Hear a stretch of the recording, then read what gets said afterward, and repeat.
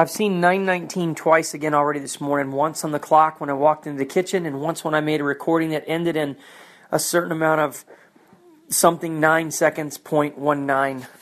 So definitely still waiting to see what God's telling me to stay put on.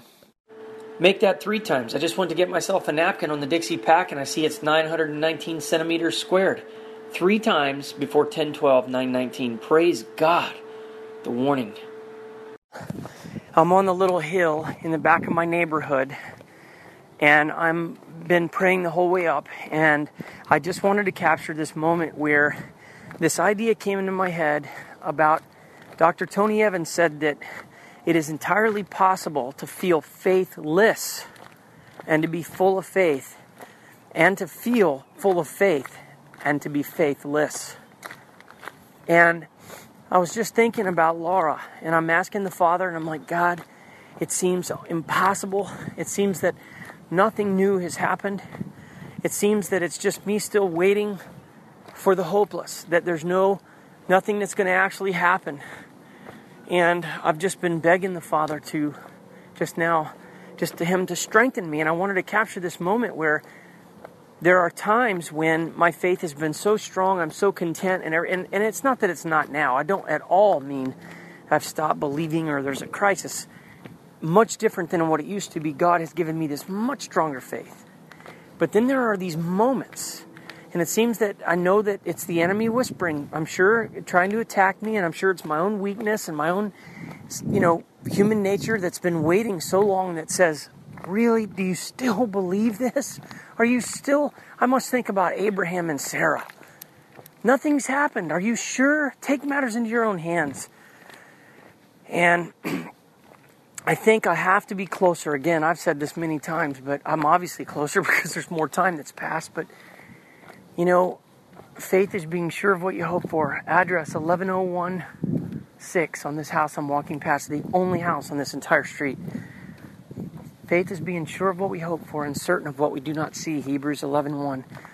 And so I have got to just continue to push forward. In spite of how you feel, you keep the faith. You may not feel like I think what I'm feeling is that the dream isn't as hot there anymore. It's like the visualizing of her being my wife, and I think because there's such a contentment, that sometimes that contentment can almost lead you away from being filled with expectation for the attainment of the dream, the attainment of the promise. And so there's parts of me that have battled over, should I look at her picture? Should I, spend time just thinking about it? Would that be wrong? Is that me idolizing her? Is that me putting too much emphasis on the gift rather than the giver of the gift? And I'm content not to do that. But at the same time, I almost feel like if I don't do that that you have to keep your flame lit.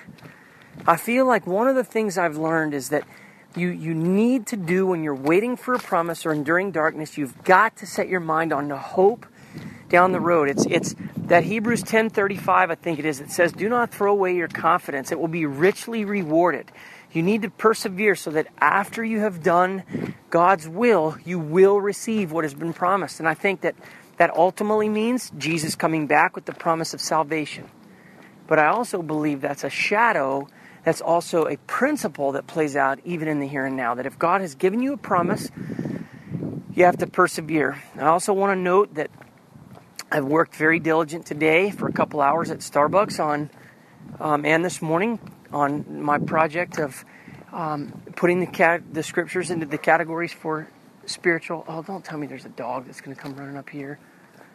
But I've put all the teachings in a category for the 22 steps to spiritual maturity that I've been working on. And when I went and got a pumpkin loaf and something else, it was $3.22. That's the scripture. And a voice came from heaven saying, "You are my son whom I love. With you I am well pleased." I believe it's Luke 3:22. And I was just thankful for that. I was truly thankful for that. And feel like God was telling me, I'm proud of you. You're doing what I'm asking you to do. And then just a few minutes ago, I wanted to see what time it was, and it was 5:55. And, I've got the court hearing coming up on Monday, today's already Wednesday, so Monday I have to be in court, and I have no idea if I'm going to get a check between now and then and be able to walk into the court and say, Lord, look, Your Honor, I trusted the Lord, He provided, case closed, or if I'm going to have to stand there in humility before I'm sure several people and say, Your Honor, I'm in full-time ministry, I'm obeying the Lord, my kids have not missed a meal, they're in private school, and people's lives are being changed. I've recently written a book, I'm starting to have some income, and virtually every penny I get goes direct to child support. If this were meeting, and literally put it, I have no idea, but I'm going to trust God.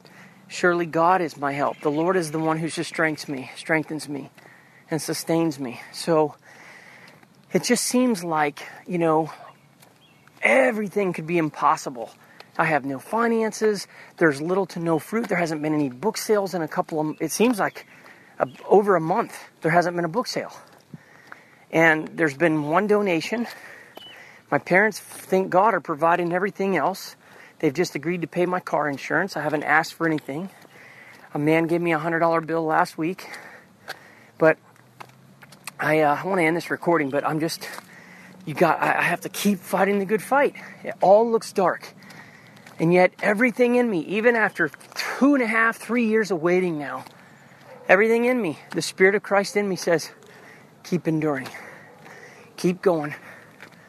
You're almost there. And God has been telling me you're gonna go into the promised land. And I'm telling you, there is no side of the promised land from where I'm at. There's been nothing but giants. Giants of doubt, giants of finances, giants of circumstances, giants of parental alienation, giants of legal battles in court, giants of no real super huge significant fruit, giants of no book sales after I spent all that time of writing the book, the giant of having to rewrite the book, the giant of having to memorize more scripture. There is tons of giants in the land that I'm battling, giants of days of darkness, and giants of nightmares. There's been a lot. And giants of sinus issues, and now the allergies, where I'm just feeling like I don't know how to explain it, just like, in my head while I'm sitting at Starbucks. Every day it's happening for a couple hours a day. It zaps me of my strength.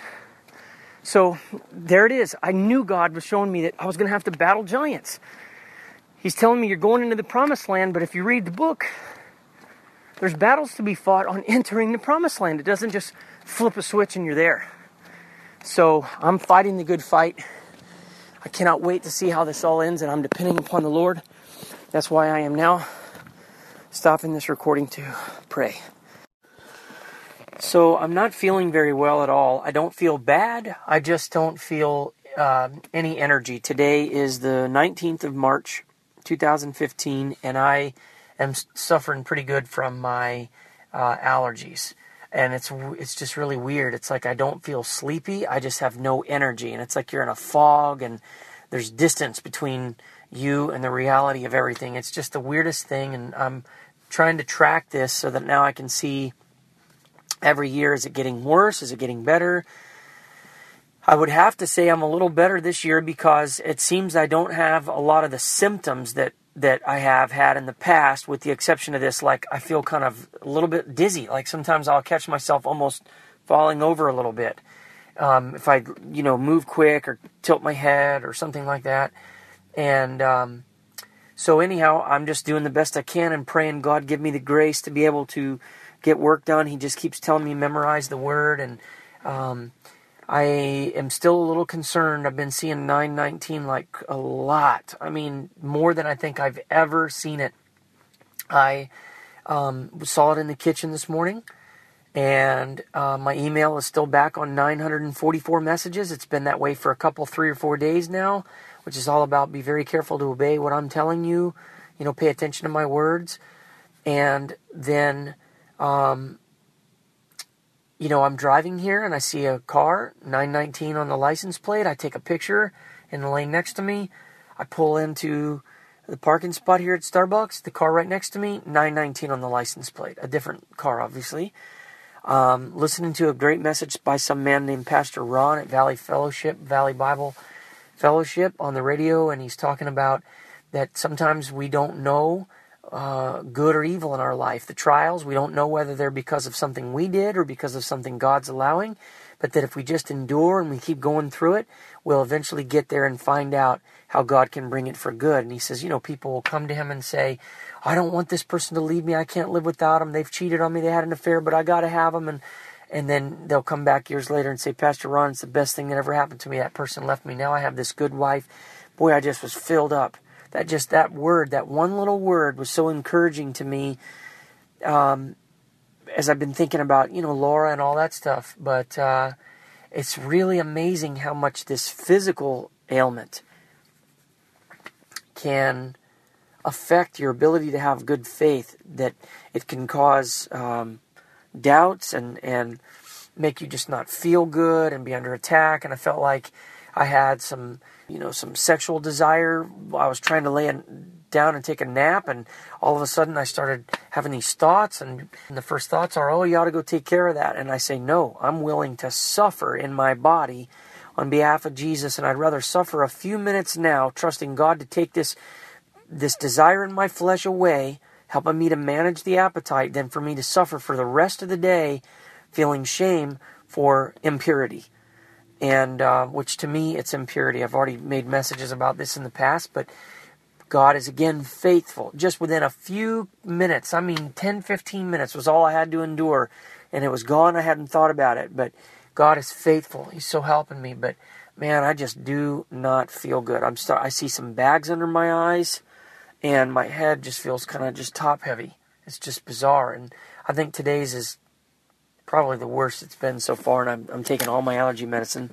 But now I'm going to go drink some coffee and try to keep my work going and watch out for whatever it is God keeps warning me to not get ahead of him on. And I still am a little confused. I feel like I want to be able to do videos for people, put up videos, and I've even thought about, should I put up some of my old videos? And for some reason, it's like God is just telling me, stay put. And so I'm like not wanting to do anything. I don't want to put any videos up. I just want to memorize the word and finish these projects I'm working on, because I do not want to get ahead of God. One other thing I want to remember is this amazing analogy that Pastor Ron mentioned about when you get on an airplane, you have a predetermined destination, and the same thing is true in your walk with Christ. You are predestined to be conformed to the image of Christ, and he has a plan for your life. You surrender your will to his. It's the same way as surrendering your destination to the pilot. You get on, you trust, you don't know how you're going to get there, how long, exactly what's going on, but you just know if you get on and be busy about checking your email, watching your movie, speaking to the people next to you, reading the Bible, whatever, you will eventually get to the destination. Rather than being one of those who looks out the window and says, nope, it's still clouds and blue sky for the last 4 hours. It's been cloud and blue sky. Nothing new is going to happen. I'm jumping out of the plane. He says, don't jump out of the plane. Keep going. And I think, man, what a brilliant analogy that is. Just brilliant. So, anyhow, I wanted to capture all that. I just heard an incredible analogy by Alistair Begg, I think is his name, in regards to understanding the law versus grace, which so many Christians are so confused on this. Are we supposed to obey the 10 Commandments? Well, then how come I'm saved by faith and not of works? And people go back and forth, and they don't understand that the basic premise that I want to capture here is the fact that the Bible makes it clear that what the law could not do, was powerless to do, which is to make men righteous, Christ did by dying in the flesh. Hence the reason Jesus says, do not think I have come to destroy the law or abolish the law and the prophets. I tell you the truth, not the smallest letter nor the least stroke of a pen will by any means disappear from the law until all is accomplished. And what Jesus is saying in his fulfillment is, a man could follow all the rules externally and still not be righteous. A man could follow all the rules and God still would look down and see they weren't righteous because they didn't have a new nature. They were externally following the rules. It's like a kid who follows his parents' rules, but he hates the parent. He does it in spite of the parents, not because of his love for the parents or because he has a new nature. Christ fulfilled the law by giving us a new nature. Now, the thing that Alistair Begg said that I had never thought of, which I thought was so wonderful, is that he tells a story about a man who comes in who's a thief, a beggar. He sees in church, "Thou shalt not steal." He feels humiliated. He squanders down. But then he hears that Jesus Christ fulfilled all the law and accomplished all the righteousness. And he will give you his spirit and a new nature to enable you to obey the law. You can't do it apart from him, but God will enable you to do it. And he comes back the next week and he sees the same "thou shalt not steal," but now he says the emphasis is on the shalt, not the not. Thou shalt not steal, meaning now, because you've become saved and because you've become born again and because the Spirit of Christ is in you and because you're abiding in him, the Spirit of Christ empowers you, fulfilling the requirements of the law. He enables you to actually do it. So now it's not "thou shalt not steal," it's "thou shalt not steal." In other words, you're enabled, you're empowered. What an amazing analogy that was. I love that. Okay, so this is a journal entry about dealing with temptation. It is March 20th, 2015. It's 12:42, and I want to document this, that I've just been sitting at the Starbucks at Airport Road, and of course I've been thinking about Laura quite a bit and feel like my spiritual lungs are burning in this marathon race of waiting now 2.5 years, and it seems like God has been letting me know that, the time is coming, that the decree has been made, and if I'm hearing God correctly, that's what he's telling me. And today I felt a pretty intense amount of temptation to look at attractive women coming in the Starbucks that I don't normally feel. I normally will, just as if it's a man or a woman, I'll take a quick glance and I may say, "Oh, he's handsome," in my mind, or I might say she's beautiful, or whatever, just as a thought in your head, and then you go right on. You don't think or what have you. And I just felt like I was keeping up looking for Laura. It's like I'm looking for Laura, but I just noticed I was distracted this morning meeting with my friend Matthew. And then today, it was just an abnormal amount that I'm not normally used to experiencing. It would be very normal, I think, for most people, but this is not normal for me. And I feel like it must be that the enemy knows I'm getting closer and closer, and so, he's ramping up whatever he can do to get me to not... and I saw one lady sitting there, she was an attractive woman. She came in and she looked right at me and we had that quick moment of eye contact, and it has that funny little alert that goes off in your belly, and,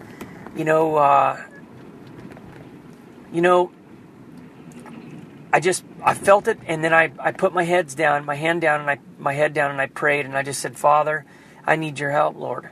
I need your help." And I said, I feel like I'm being enticed, and I need your help, and I know I have self-control and I have to exercise it, but God, I'm asking you now before it's too late to help me. And it's almost just like the time that I was praying about that Egyptian-looking lady that was coming after me, that same thing happened, and ever since I prayed, not another single attractive woman walked in the Starbucks, and I was there for another hour, and it went away. But, that is very, very distracting. I remember hearing one evangelist say to the Father, "Lord, I need a wife because this is distracting for me to go and preach and see attractive women in the audience and realize I don't have a wife." And I've said that to the Father many times, and I'm so looking forward to the day when Laura is a reality, because there are times when you feel tempted and you go between feeling like guilty, like why are you even casting another glance, to the reality of you have absolutely no guarantee whatsoever, not even beyond a guarantee, you have no of the smallest amount of evidence that woman's ever going to be in your life. The only thing I have is a promise from God, and there is no evidence. Hope for things unseen. There's nothing to be seen in my relationship with Laura that would indicate that she is ever going to be in my life, that I have any kind of a chance with her whatsoever, and it's been 2.5 years. Anybody that had a decent amount of common sense would say to me, you're waiting for nothing. You're making a huge mistake. And yet, by God's mercy, He has... this one lady told my mom straight out. It was a lady that I met who was interested in me, apparently, and I thought we were just friends, and to this point we still are just friends, but apparently I introduced her to my mom so that my mom and her could maybe be friends, and she said to my mom, she goes, I wouldn't care if a man didn't have any money. And my mom knew that she was talking about me because of me being, ministry guy. And,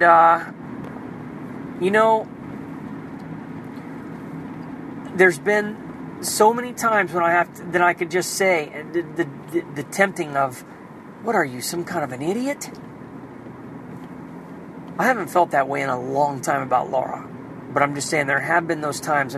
Goodness gracious, how much I've had to fight through for 2.5 years to believe God on nothing other than the fact that He has said to me through providence that she is the one that He's chosen for me, and that she will be the wife of noble character that He's planning on giving me. And I'm just hoping and praying that it's sooner rather than later. And I'm feeling the pressure because I'm trying desperately to do this work, and the work just seems to never end. I'm building the biggest boat like Noah I've ever built in my life. It's taken forever to memorize the teachings of Christ. It's taken forever to now do the other teachings, and I'm just constantly memorizing, constantly working, and there's no book sales, there's no income. I have court on Monday. There are giants in the land, and it's not easy.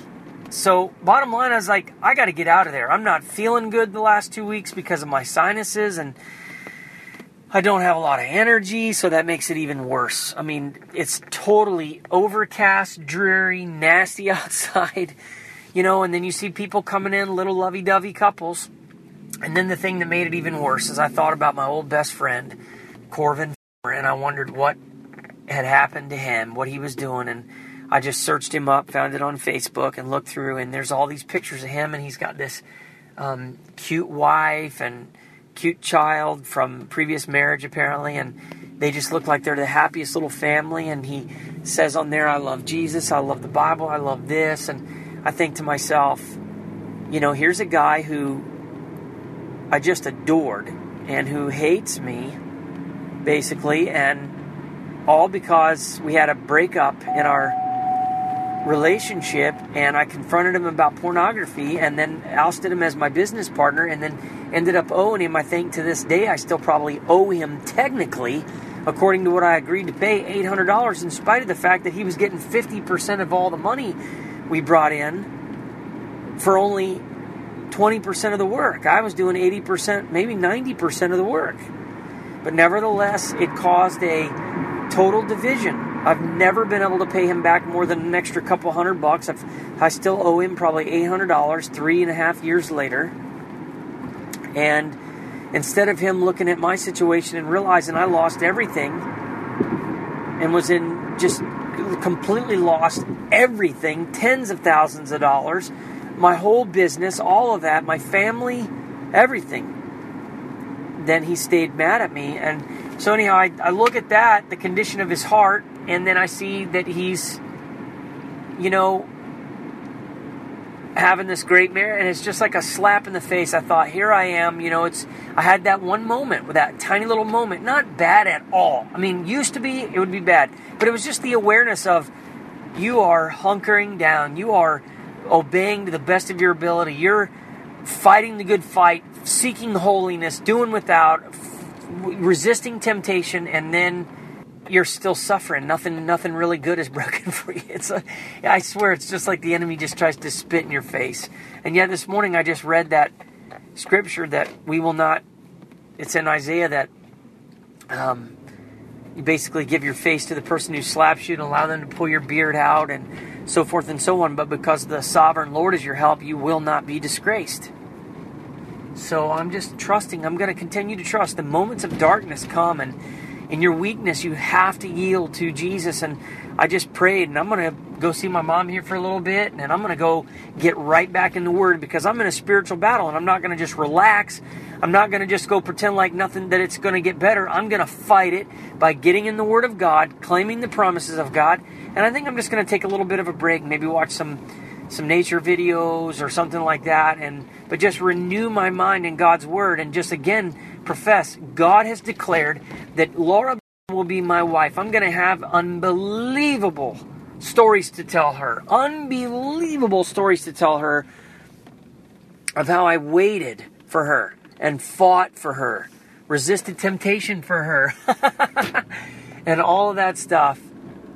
And I'm just going to be so blessed. So blessed. My widow lady, my next door neighbor from my parents, she just walked by, or just drove by, and she was looking at me. She saw me. But anyhow,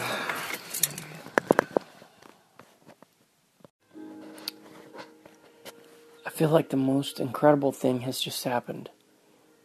It's March 20th on 2015, and it's about 4:40 in the afternoon. I have been trying to take a little bit of a rest, and the whole time I had my eyes closed, I was just in prayer. I have to be in court on Monday, and circumstantially, my situation is helpless. I owe, because of my obedience to the Lord, to not work outside of ministry, and to not ask men for money, but to only depend upon the Lord. I am now at least $25,000 behind in child support. I have not seen my children in 2 years. One time I missed the summer vacation because I was not able to afford to go get the children. And this last summer and Christmas, I was denied by my ex-wife from being able to see them. And I have to appear in court on Monday. And I've just been praying and trusting that God is going to take care of me on this, that I have obeyed. And God has just given me such wonderful confirmation in the last 30 minutes and such unbelievable peace. I found myself laying here just with a smile on my face. My circumstances should be that I should be extremely worried and I could be in big trouble. But because I have obeyed the Lord, I do not need to worry. I can trust Him that He will take care of me. And I have had just evidence after evidence that God is with me and that He will deliver me. And a few minutes ago, I was sitting here and I picked up this book, Abide in Christ, and was going to pray, and I felt like looking for a word, and I thought, maybe the Lord will encourage me in this book, and my eyes went right to this. These words are circled on page 24 in the book Abide in Christ with a star next to it from maybe a year and a half ago when I last read this book. It is mine to obey. It is His to provide. And I just sat there and stunned and looked at that and said, my goodness, is that not exactly what I have reckoned in my mind as I have sought the Lord in prayer and saying, Father, I am in this situation because I have obeyed You. And I started seeing myself every once in a while trying to defend myself in front of the judge on Monday when I recognized that it is God who placed me in this situation. I need only tell the story of what God has called me to do, and God will defend. It's God that got me in this, and God will get me out. And then I saw this number, 4:24, on the clock, and it was like God just showed me that was a word, and I thought, man, is that is that a word, a scripture that I've already found? And it wasn't. And so I started looking. And I went through all the scriptures. I came to Joshua chapter 4, verse 24. Incidentally, it is the last verse on the 4th chapter. And if you back up one verse, it says, well, actually, if you back up just one more verse to the 21st verse, it says, he said to the Israelites, Joshua speaking, in the future, when your descendants ask their fathers, what do these stones mean? Tell them, Israel crossed the Jordan on dry ground. For the Lord your God dried up the Jordan before you until you had crossed over. The Lord your God did to the Jordan just what he did to the Red Sea when he dried it up before us until we had crossed over. Here's verse 24. He did this so that all the peoples on the earth might know that the hand of the Lord is powerful, and so that you might always fear the Lord your God. And it was like the Holy Spirit just illuminated the meaning of this in my heart and reminded me of, in my video, I'm saying it was like Moses and the parting of the Red Sea in that court. I just walked right across on dry land. I said those words. They are in my story video, the very story video that God uses today and yesterday and the day before to save people's lives, to encourage people, and to bear much fruit. And here God, in the last few months, has been telling me, you are about to enter into the good land. And what had to happen before they entered the good land? They not only had to cross the Red Sea, they had to cross the Jordan. And now here it is. My Red Sea was February 16th of 2012. My Jordan is March 23rd of 2015. I am going to see God dry up the ground. I have an impossible circumstance. $25,000 due in child support. There should be no reason for them to do anything except for to take away my driver's license or to maybe put me in jail. That's what the circumstances should be. But because I have obeyed the Lord, God is showing me that He had been telling me for the longest time, what I am going to do in your life is going to cause many people to fear and put their trust in the Lord. He's been showing me 4:22, Deuteronomy 4:22, the last several days. You are about to enter and possess the good land. But you can't enter and possess the good land until you cross the Jordan. And my Jordan is on Monday. And God has so blessed me now to give me this word of encouragement to let me know that He's going to do this. So that people, and I've begged Him, God, do something in my life so that people will know that you are God. People will see. You know, it's amazing to be crossed over on the Jordan or crossed over the Red Sea. That was powerful. But then there were enemies and there were long periods of waiting and long times in the wilderness rolling around after even they did that. And now here. They crossed over the Jordan into the promised land. Praise be to God. I believe that God is going to do a miracle. God is going to do another miracle. And that's going to be even more powerful. Who would think that a man would not be in deep, grave trouble facing a Goliath of $25,000 in child support due? Who will not know that God alone is the one who asked me to do this and to obey Him and trust Him? Who will not reckon that God Himself set this whole situation up and made it intentional that I would be in this situation where I had no one again to save me but Him, and that I had this unbelievable Goliath that I would meet? Goliath was not there because God couldn't put him away before he ever showed up. Goliath was there so that David and all of Israel could be esteemed in the eyes of its enemies, and so that David could be built up in his faith, knowing that God was with him, preparing him for his mission and his kingship. God could have easily done away with the Goliath. He could have easily made it to where Goliath never even existed on that field.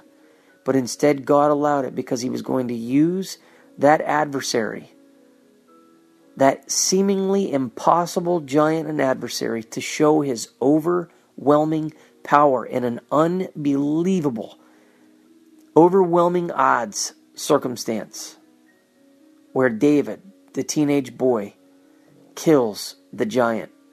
That is impossible. And that made all of Israel know how powerful God was, and they feared him as a result.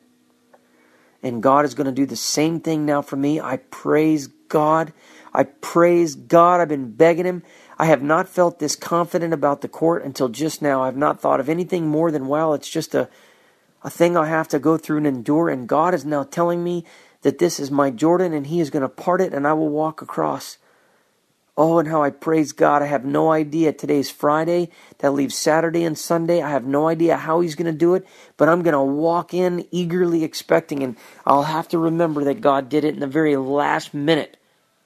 The Egyptians were hot on the tail of the Israelites, and in the last minute he parted the Red Sea. Now the Jordan, it didn't happen that same way, but I'm going to trust and believe God to do something amazing. Praise be to God.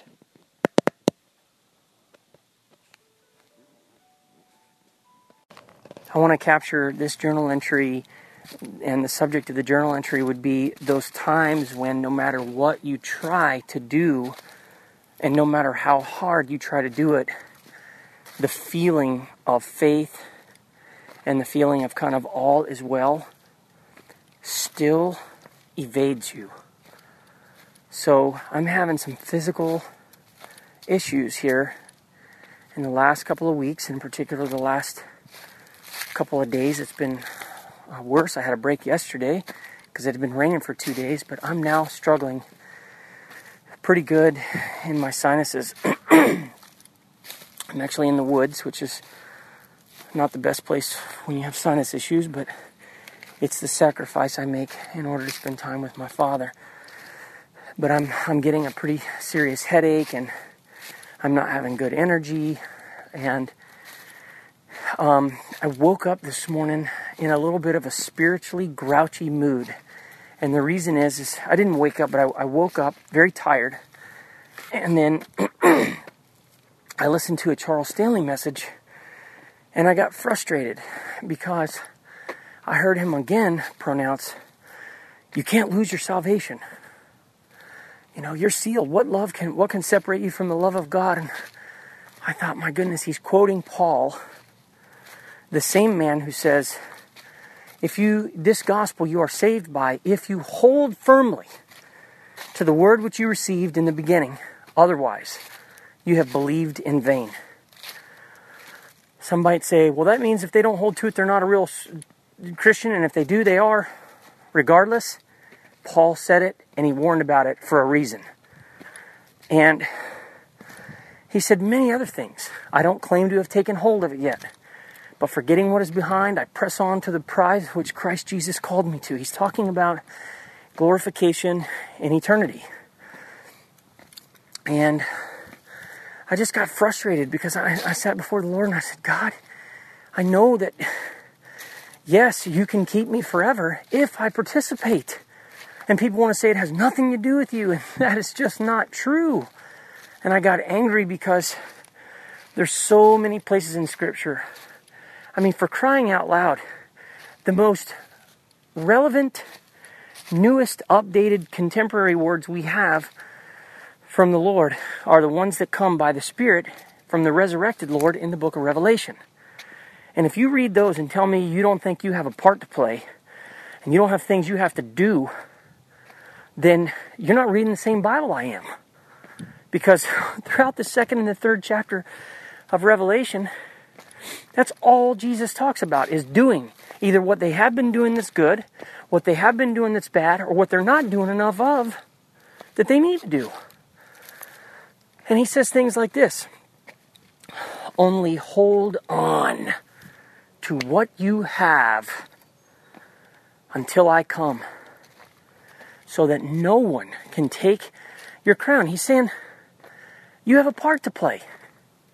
That flies in the face of this idea that Paul says, nothing can separate you from the love of God. Nothing can take away. That the words of Christ completely contradict that. He's saying, you have a part to play. You have to hold on to this so that no one will take it from you. Well, if Paul says, well, nobody can ever take it from you, then why would Jesus warn, hold on to it so nobody takes it from you?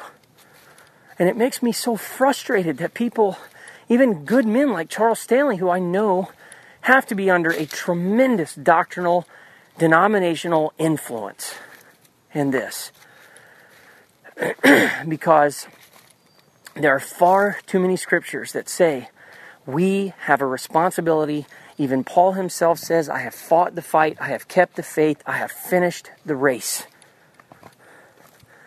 Train yourself to be godly.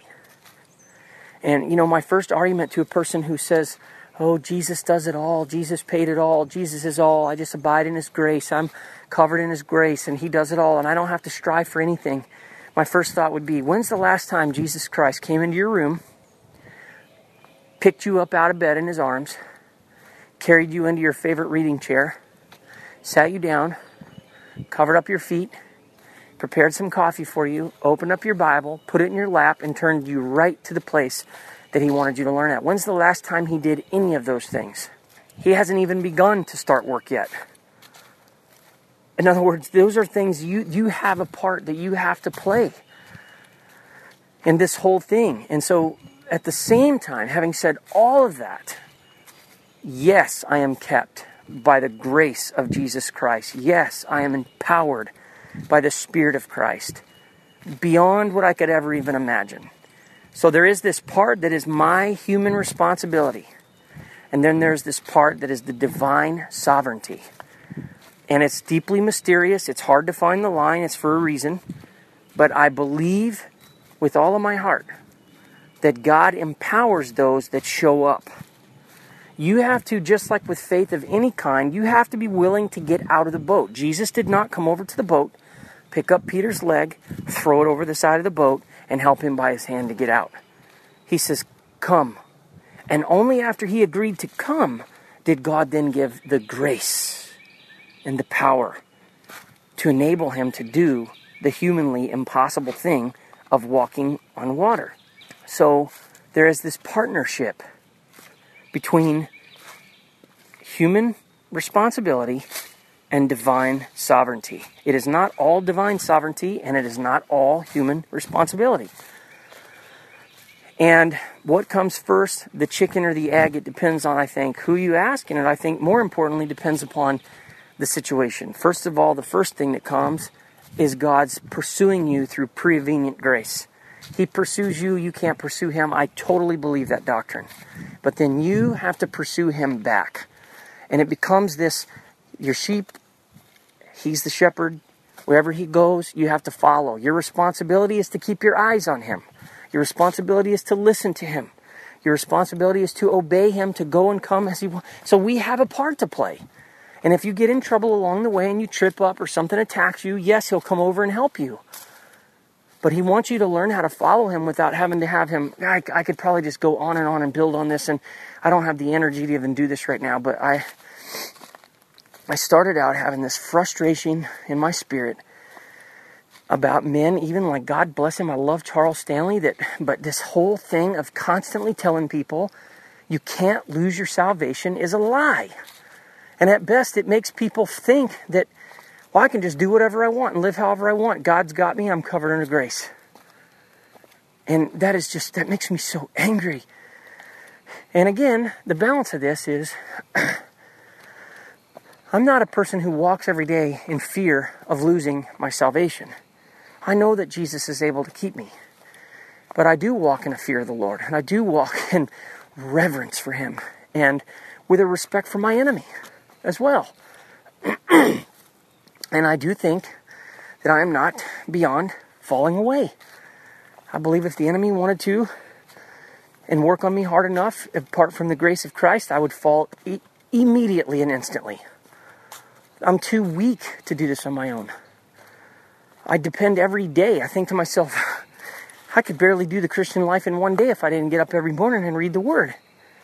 If I didn't dive into His Word, that's the only thing that makes me strong. I am so weak. I would be so tempted to focus on other things and to pursue my own pleasures, my own agendas at the very least. My own will, and I'd be that sheep who's off again astray. That's why I think God has had to use such a heavy-handed stick and literally break my leg. I think that's why I've been walking with a limp so far. I think mine is a financial broken leg. I think that's why one of the reasons why God broke my finances so much was so that I could learn how to be totally humbled, totally dependent. I could no longer move. I heard Adrian Rogers talk about how sometimes a sheep would be so stubborn and he would put himself in danger so many times that the shepherd would actually reach out and break his leg with the staff. And then he would pick the sheep up and carry the sheep, fix the leg until the sheep got better. And then after the leg was repaired, healed, then that sheep would stay. He would be one of the closest sheep to the shepherd of all. He would stay right up next to the shepherd. So the breaking of the leg was intentional. It's almost exactly the same analogy of Jacob wrestling with God, and God touched his hip socket, and he walked with a limp the rest of his life as a reminder to stay close to the Lord. And I feel like I have that same desire and that same, I don't think of myself as being somebody who's beyond falling away.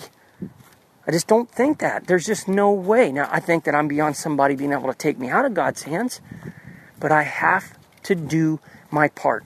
I guarantee you, if I stopped reading the Word of God for 1 week, my heart would begin to grow cold in ways. I bet you I would turn that TV back on. I'd start watching TV. I'd probably start going out to, do things, read books or whatever that are not the best ones in the world for me to read. And I'd start slowly slipping back into, I ought to start a business again. I bet it wouldn't take long at all.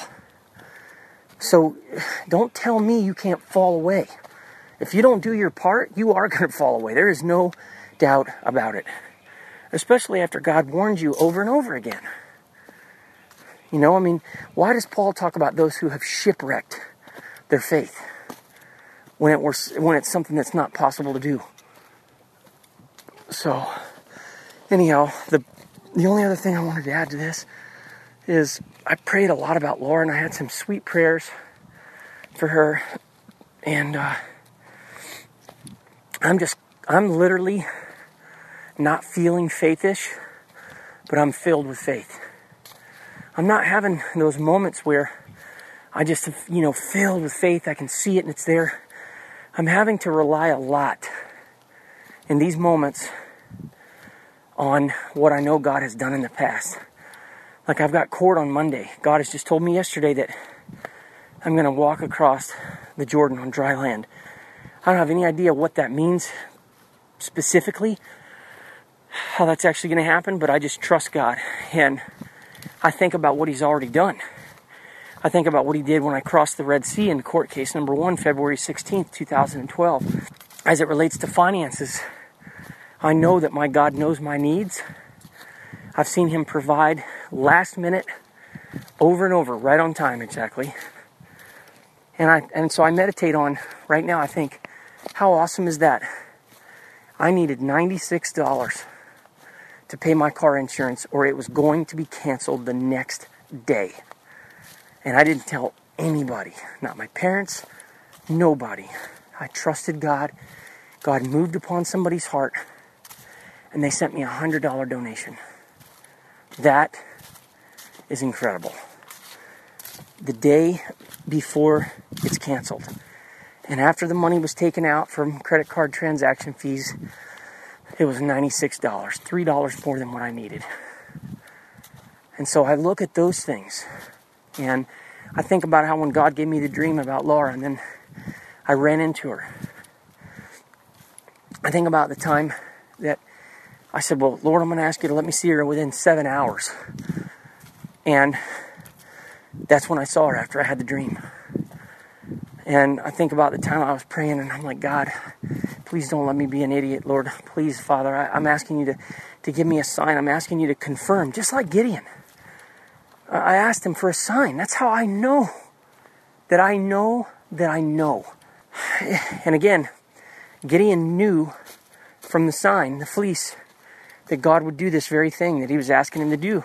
But he didn't know it through experience until he saw it with his own eyes. So I know now by faith. Soon I will know by experience. And again, the only thing that's keeping me sometimes going in these moments, like I haven't had dark moments in a couple of months, but with my physical body and head pounding like this with the sinuses, it makes it hard. And obviously with a looming court case coming up on Monday for child support, and I think of the things that God has done. I put my eyes on them. I think of like the 2:12 that night. I was like, God, give me a sign on my knees. Lord, don't let me believe for Laura if it's not true. I don't want to be some idiot who lives in the fantasy world. God, please confirm it. And while I'm on my knees, look at the size of the picture. I had been looking at the picture of her and the kids, praying over it. And I'm like, look at the size of the picture. How do I do that?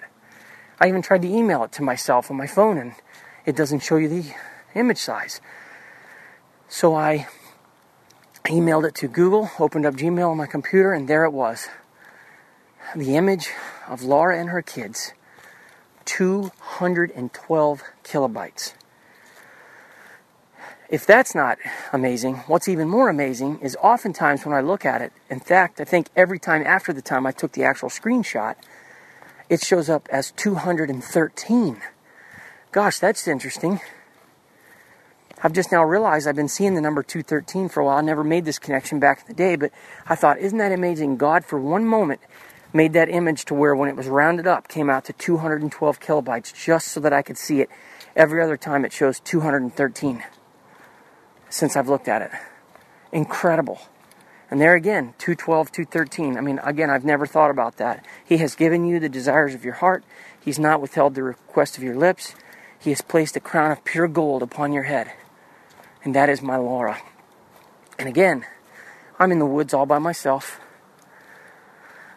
I live pretty much all by myself, doing my thing, working on God's stuff that He's asking me to work on, the memorizing of all these teachings.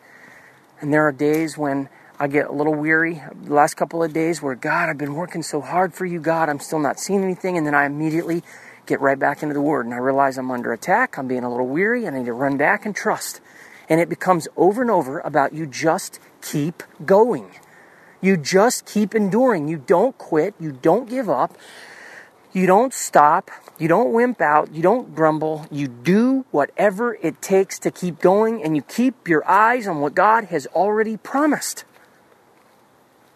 You don't all of a sudden, because circumstances get worse or because a little bit more time has passed than you think, you don't quit and go, oh, God's not coming through for me. I mean, that's the kind of stupidity that I used to have early on. And now what I've known and learned is you just keep your eyes on what God has already said. Don't become like Abraham and Sarah did. We have their lesson to learn from, not to duplicate. Where they say, well, God's not coming through for me. Abraham, it must be that you're supposed to sleep with Hagar. No. That's why I'm going to continue to wait. Even making this recording, just getting it out of my head and then out of my heart, it helps remind me. But I just don't ever want my kids to think that every single day was just perfect. Now, I'm going to tell you, for the most part, they are.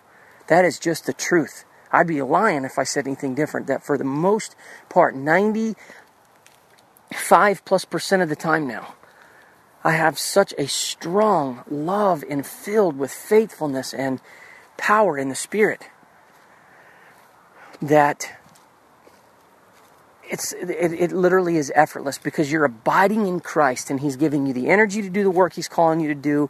He's enabling and honoring and strengthening the faith that you're giving Him to work with. He's giving you promises. He's allowing you to see fruit. He's allowing you to fly like an eagle over your problems. 95+% of the time now, that's how my life works. But then there are these times where, particularly if I'm struggling physically, it's almost always now caused by if I'm having too tired in the morning, too tired at night, or I'm struggling physically from sinuses or something like that, bad headaches, then those are the moments when it seems that can affect my spiritual light as well. Physical darkness has a tendency to help me struggle. Or it hampers a little bit of my spiritual. So anyhow, but for the most part, and so what you do is in those days you just keep going, and you ask God, give me the grace. I haven't had to ask the Lord for the grace to get me through a day in a long time. But God, I'll just say, Lord, refresh my spirit. Lord, I trust you. And I just reconfirm in the face of doubts, in the face of thoughts, I reconfirm what God has said. God has said to me that he has given me the desire of my heart. And God is either a liar or he's a truth teller. And the Bible says, let God be true and every man be a liar. So if God doesn't come through for me, it's because I'm a liar, not him. What it is it's a man fighting the good fight of faith. It isn't always pretty. It isn't always that a man stands on top of the rock with his dukes held high and his gloves still on, saying, I am the champion, I am the tiger. No, sometimes a man is down, and sometimes a man has to keep getting back up, and a man gets hit, and his nose gets bloody, or he gets, busted in the midriff, area, in the body, and he takes blows, but he keeps going, and so God will vindicate me. God will validate that everything I've said, everything I've hoped for, everything he has said is true. Blessed be the name of the Lord.